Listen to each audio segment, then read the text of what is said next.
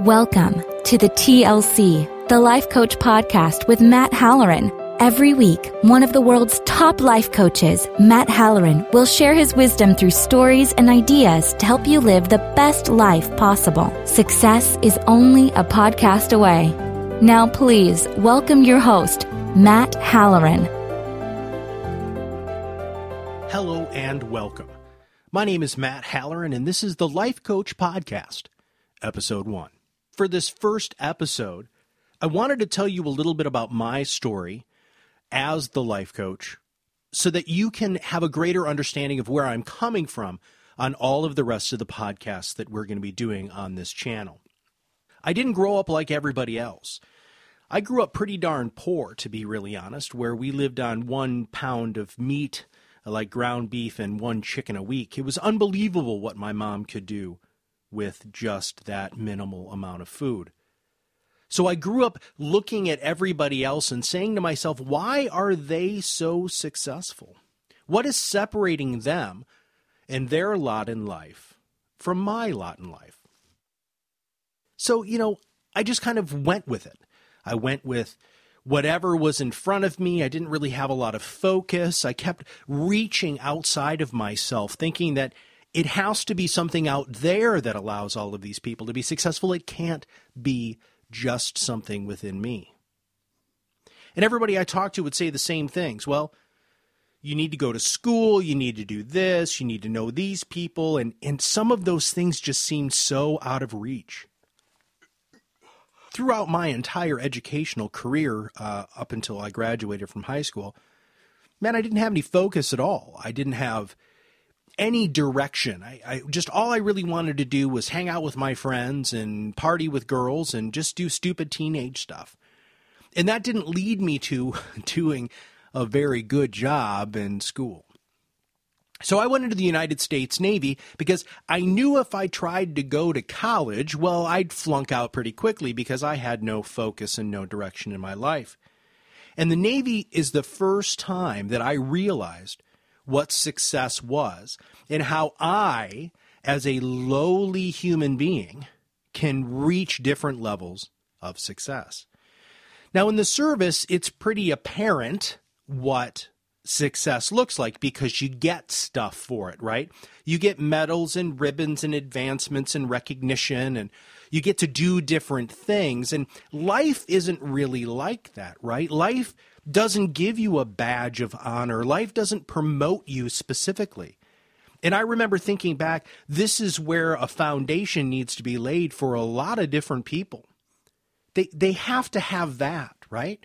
They have to have these milestones that they hit. They need to have these things to look forward to, because if not, you're like running this absolutely endless race.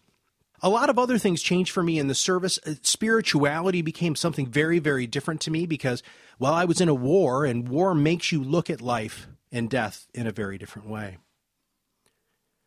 So I was very successful in the Navy, and it felt wonderful. But I knew I had to get out and see if these things were going to be able to apply to my life outside of such a rigid structure. So I went to college. I went to college on the GI Bill, which didn't really pay for much, and I am still probably in more student loan debt than most people will ever understand. But here's the deal.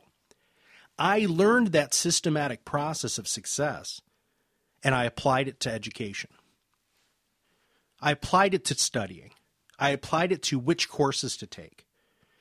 I became the one who was flexible instead of trying to make everything else conform to me. And that's one of the great things you learn in the service is most things are out of your control. So Bruce Lee said, be the water. Water changes and morphs into any container that you put it in, and flow like that water. And this was something that was a really powerful epiphany for me very, very young, is I can either be the water or I can be like ice and just try to cram myself in, and shards of me would fall off if I tried to go into too narrow of a container, or if I was an ice cube and I was in too big of a container, I knew I wasn't going to make a difference. So instead, I didn't want to be rigid like ice. I wanted to be very ductile and flowing like water. So I got my degree in philosophy and communications, which are two horrible degrees when you're trying to market yourself as a profession. And so I figured out that, if I studied what I loved and if I really worked hard at it, that opportunities were going to present themselves. And they did, which was absolutely fantastic. And I'm incredibly grateful for all of them today, too. So we moved to Omaha, Nebraska from Kalamazoo, Michigan, which is where I'm from, my wife and I. We started working at this place called Boys Town.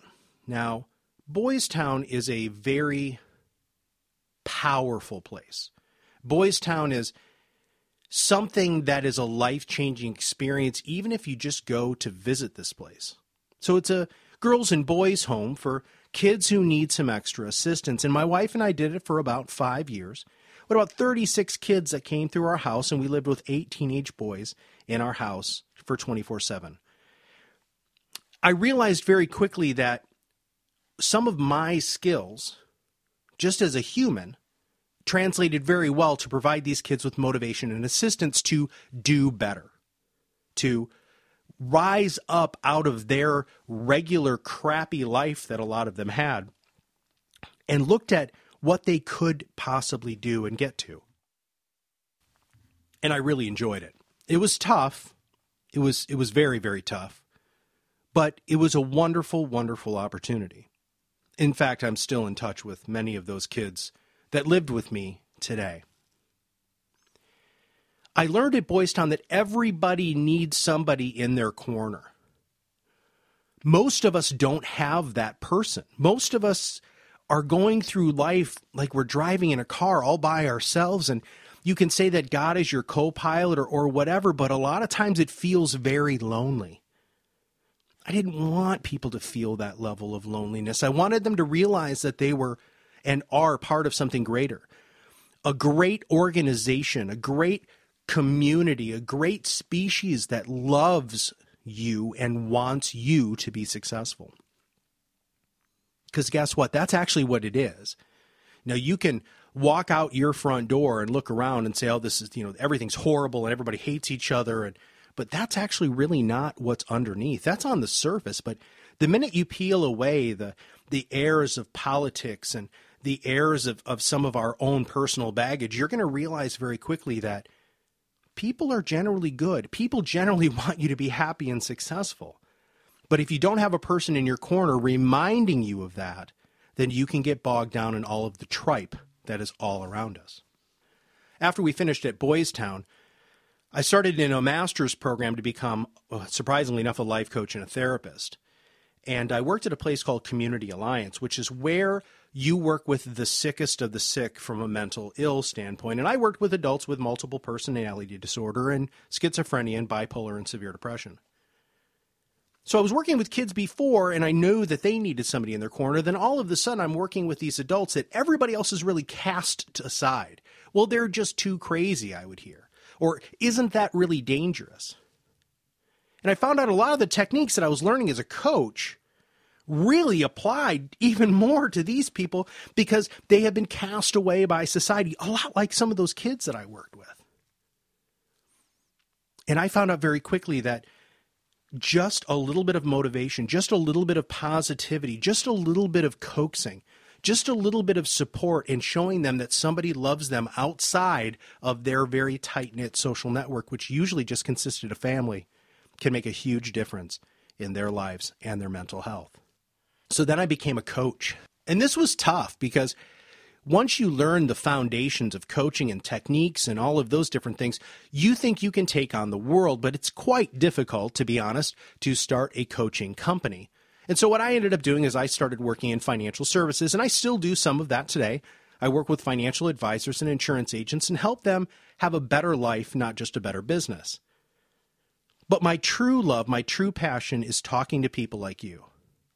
People who want, people who need, people who realize that they're not living up to their potential, that things can get better. And in fact, they're even better as long as you look at it the right way. One of the things that we do as a coach is we do what we call mirroring, which allows you to look at your life through somebody else's eyes.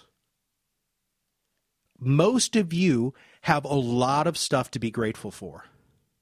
We all have stuff that sucks, but most of you have great things that you can absolutely hang your hat on and say, man, I've got this okay. All of these podcasts are going to help uncover those things. These podcasts are going to allow you to take this time. I'm shooting for under 30 minutes per podcast. So you can listen to it on your way to work, or you can listen to it on your way home from work, or you can listen to it when you're exercising in the morning, and feel that you at least know that there's one person in this world. Yeah, I might be from a small town in Michigan, but I'm here to show you that there's love. I'm here to show you and to tell you unequivocally right now that I love you. And there are a lot of other people out there who do love you, who appreciate you, who think that you're a wonderful person. Yes, you have your faults. I know that. I do too. But I choose to focus on the things that I know that I can control, and I can stoke that fire. And that's my goal. My goal is for you to get done with these podcasts and have a smile on your face. My goal with these podcasts is for you to stop it, breathe for a few minutes, and even have the power to deal with the most difficult situations. Because you know that there's this bald guy in the corner who's rooting for you.